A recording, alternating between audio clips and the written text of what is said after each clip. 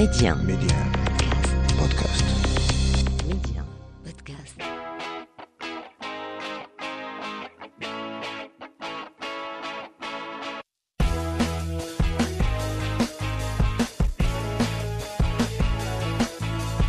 Bonjour à toutes et à tous. Aujourd'hui, je vais à la rencontre d'une tête pensante en communication. Et derrière sa voix très douce se cache une redoutable stratégiste.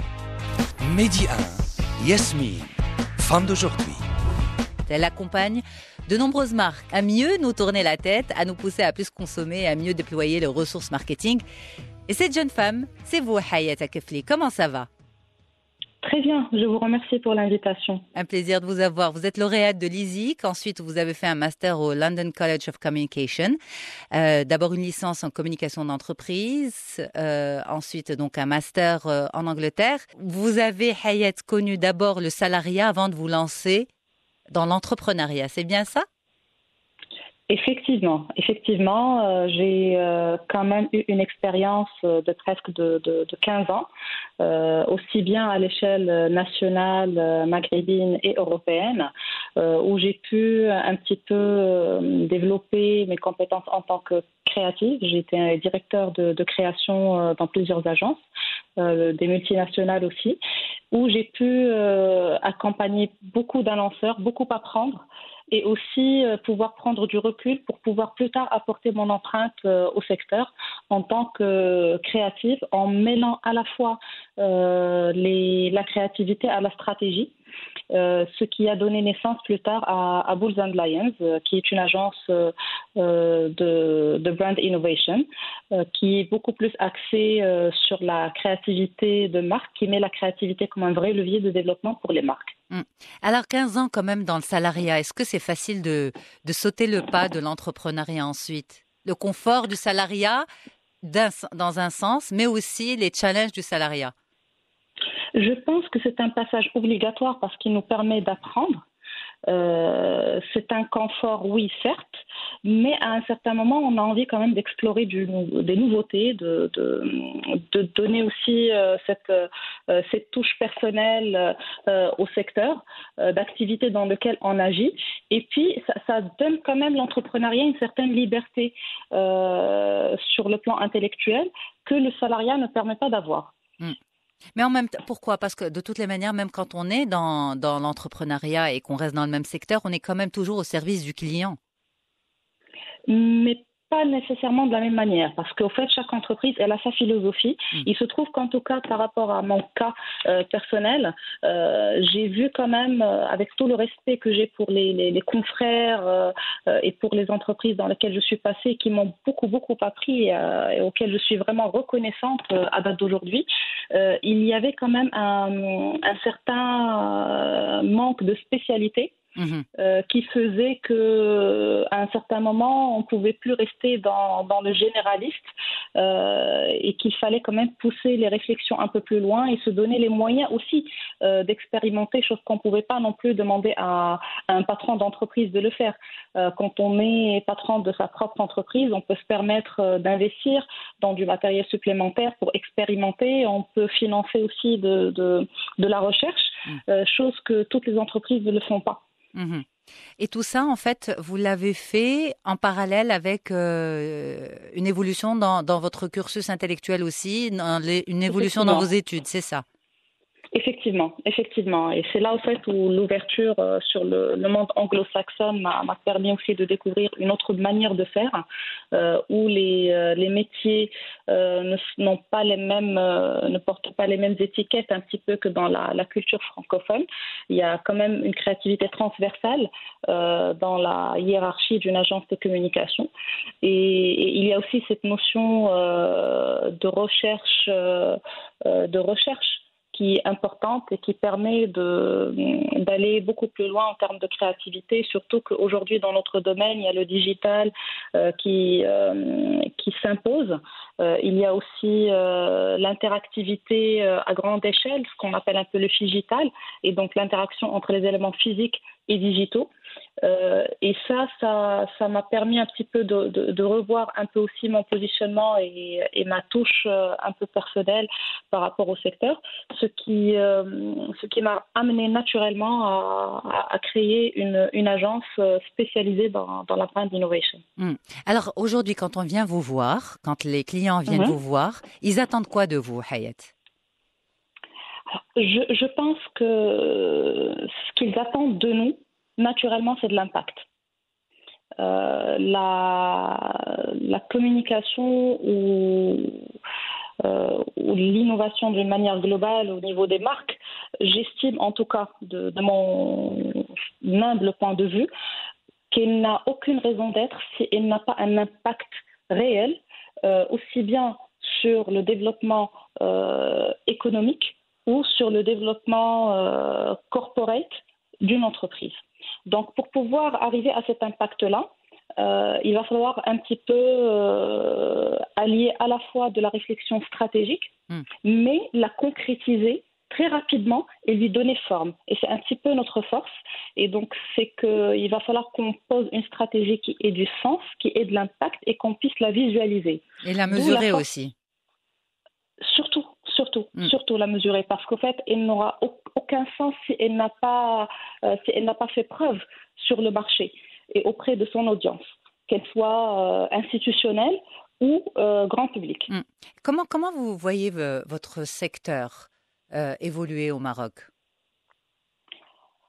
Alors, la vérité, c'est un secteur qui, à mon sens, qui a un bel avenir devant lui, si on lui donne le bon sens dans lequel il peut évoluer.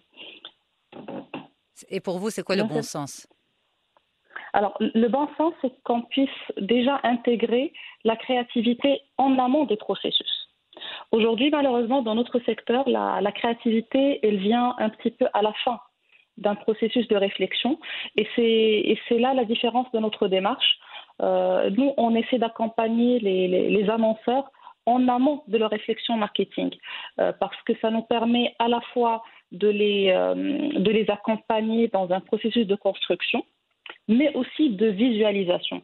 C'est-à-dire qu'on n'a pas besoin d'investir des milliards et des milliards dans une marque avec tout son déploiement sur le terrain, alors qu'on peut très bien prendre le temps en amont de le faire et de l'expérimenter et de le tester à petite échelle avant de pouvoir le déployer. Et aujourd'hui, nous, on a cette capacité d'expérimentation. Et c'est d'ailleurs l'une aussi des raisons qui m'ont poussé aussi à créer le Brand Lab, le African Brand Lab, que nous avions créé en début d'année et qui permettrait aujourd'hui aux marques marocaines d'une manière globale, que ce soit des marques corporate ou des marques grand public, de pouvoir expérimenter de nouveaux territoires. C'est quoi exactement? Est-ce que vous pouvez nous en dire un peu plus sur l'African Brand Lab?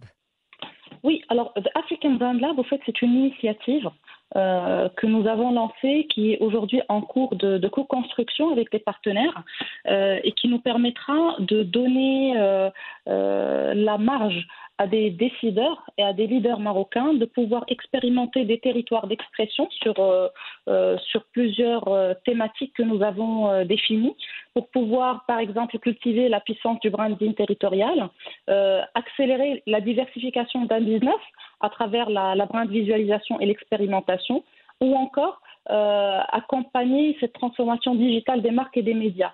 Donc, c'est une initiative qui a essentiellement pour vocation de renforcer le Made in Morocco dans un premier temps et plus tard de donner un bon rayonnement aussi aux marques africaines, parce qu'il ne faut pas oublier qu'avec la crise qu'on a vécue, qui était une crise économique, sanitaire, certes à tous les niveaux, elle a permis quand même de révéler une certaine force de l'économie marocaine, mais qu'on estime qu'elle garde quand même une certaine faiblesse au niveau du branding à l'échelle internationale. Et donc là, l'implémentation et l'intégration du brand design et du product design, il est important pour nous pour que la marque Made in Morocco puisse pouvoir rayonner à l'international. Donc, on a créé cet espace-là qui va être un espace de réflexion avec des leaders nationaux et internationaux. et aussi un espace d'expérimentation pour pouvoir faire émerger des marques fortes, aussi bien auprès des startups que des entreprises marocaines déjà préinstallées et qui sont dans une phase de scale. En fait, ils sont en train d'évoluer et de diversifier leur business. Mais vous avez, j'imagine, des partenaires institutionnels aussi. Oui. Alors aujourd'hui, pour les partenaires institutionnels, on est en cours de négociation parce qu'on souhaiterait quand même que la démarche soit accessible, notamment pour les startups. Donc on est en train de présenter le projet à des partenaires institutionnels et à des acteurs d'innovation pour qu'ils puissent se joindre à nous dans cette dynamique. Parfait. Alors, Hayat, justement, une vision professionnelle bien claire. Est-ce que ça a toujours été clair dans votre tête? Ou bien vous avez laissé finalement l'évolution professionnelle venir au fur et à mesure des apprentissages, de votre développement sur le terrain, etc. Je pense qu'on est le fruit de nos expériences. On est le fruit de ce qu'on vit et à quoi on aspire. Naturellement, on apprend tous les jours. Et chaque jour, on apprend de nouvelles choses qui nous apportent des choses et qui éclaircissent encore plus des chemins et des visions. Mais la vision globale, elle a toujours été là, mais elle se nourrit à travers les rencontres, à travers les échanges et à travers toutes les expériences qu'on vit au quotidien. Mm. Est-ce qu'il y a quand même des freins? Parce que, bon, je vais vous poser cette question, même si on déteste. Beaucoup de femmes détestent cette question, mais je vais vous la poser quand même. Oui. Est-ce qu'il faut, au bout d'un moment, choisir entre sa vie privée et sa vie professionnelle? C'est une question qu'on pose jamais aux hommes, d'ailleurs. Choisir, non. Trouver un bon compromis, oui. Et ce n'est pas tout le temps évident. Il y a un équilibre à trouver, il y a un équilibre à instaurer. Mais ce n'est toujours pas évident, surtout dans un secteur comme le nôtre. C'est un secteur en fait qui demande beaucoup de relationnel. On dit que les heures dans les agences de créa, etc., c'est des heures qui sont incroyables. Ça laisse très peu de place à une vie privée, à une vie de famille, non? Ça laisse du temps qualitatif. Pour rester plutôt optimiste, je dirais ça comme ça. Pourquoi vous le dites comme ça, justement? Pour rester plutôt optimiste?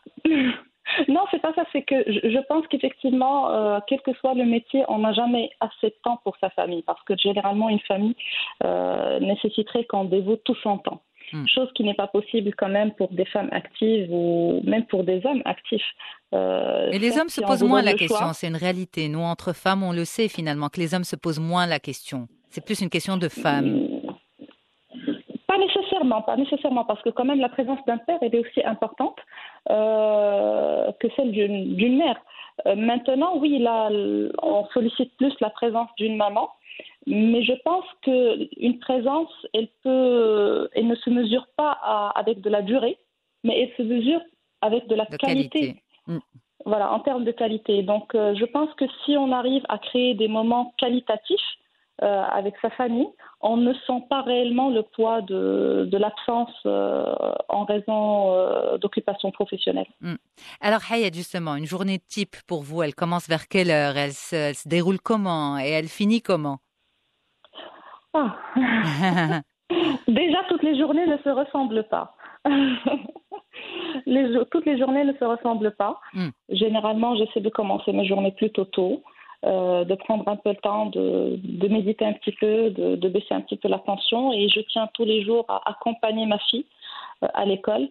Et c'est peut-être l'un des plus beaux moments de ma journée.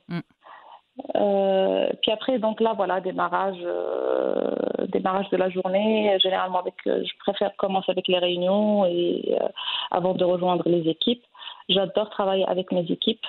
Avec qui je passe le plus de temps. C'est ça en fait, on se retrouve à passer plus de temps au bureau qu'à la maison. Exactement. Et puis voilà, généralement ce sont des journées qui se terminent plutôt tard, où je réserve souvent la réflexion et le travail intellectuel pour le soir. Vous préférez plutôt que... Certaines préfèrent plutôt ce travail intellectuel le matin parce qu'on est plus fraîche que l'après-midi. Moi, personnellement, je suis beaucoup plus productive le soir. Donc, tout dépend, je pense, des tempéraments et des habitudes qu'on a prises, effectivement. Et vous arrivez à la maison vers quelle heure, Hayat? Généralement à 19h30, 20h. Dans le meilleur des cas. Hein. Et ensuite, à la maison, c'est l'autre casquette? Ou bien finalement, vous vous dites non, par exemple, la semaine, je suis la femme qui bosse et le week-end, à la limite, je suis un peu plus disponible. Parce que quand on parle d'équilibre vie privée, vie professionnelle, ça ne veut pas dire faire exactement le même nombre de choses pour son boulot et pour sa maison en même temps, enfin avec le même quota dans la journée. On est bien d'accord, c'est pas ça, l'équilibre. C'est être conscient qu'on consacre un moment, plus de temps à son boulot qu'à ses enfants ou à sa famille, et être conscient à quel moment on doit consacrer plus de temps à soi, à ses enfants, à sa famille qu'à son travail. Oui, je pense qu'à un certain moment, les enfants, il faut consacrer du temps aux enfants quand on rentre. Chez nous, par exemple, le dîner, c'est un repas qui est presque sacré parce que c'est là où on se retrouve tous ensemble. Et ça permet au moins de passer un bon moment en famille. Et puis, il y a des moments quand même très importants pour l'équilibre d'une famille et puis pour la présence d'une mère. Il faut prendre le temps de discuter avec ses enfants, même quand on est au boulot. Hein. Maintenant, avec la présence du téléphone, les caméras, etc., on peut très bien effacer cette absence. C'est ça. Et on va dire, votre plus belle réalisation, c'est quoi?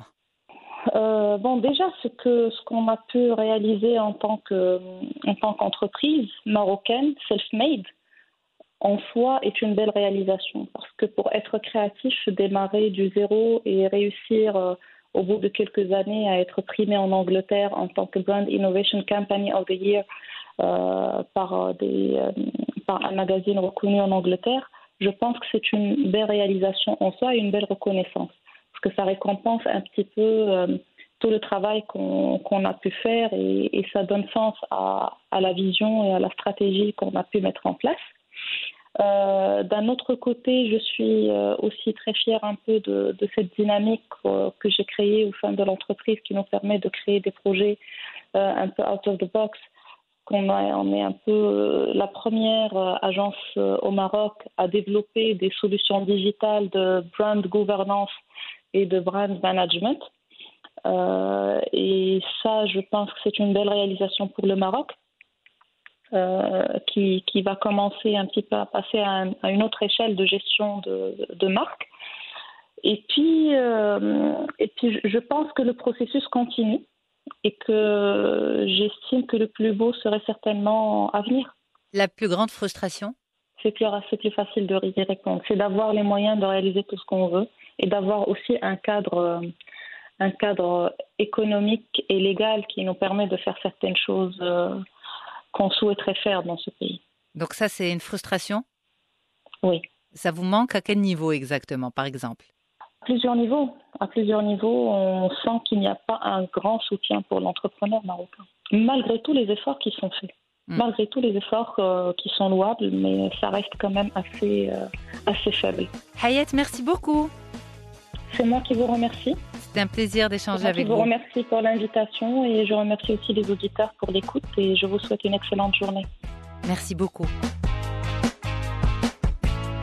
N'hésitez pas à vous abonner à ce podcast pour être au courant des dernières sorties.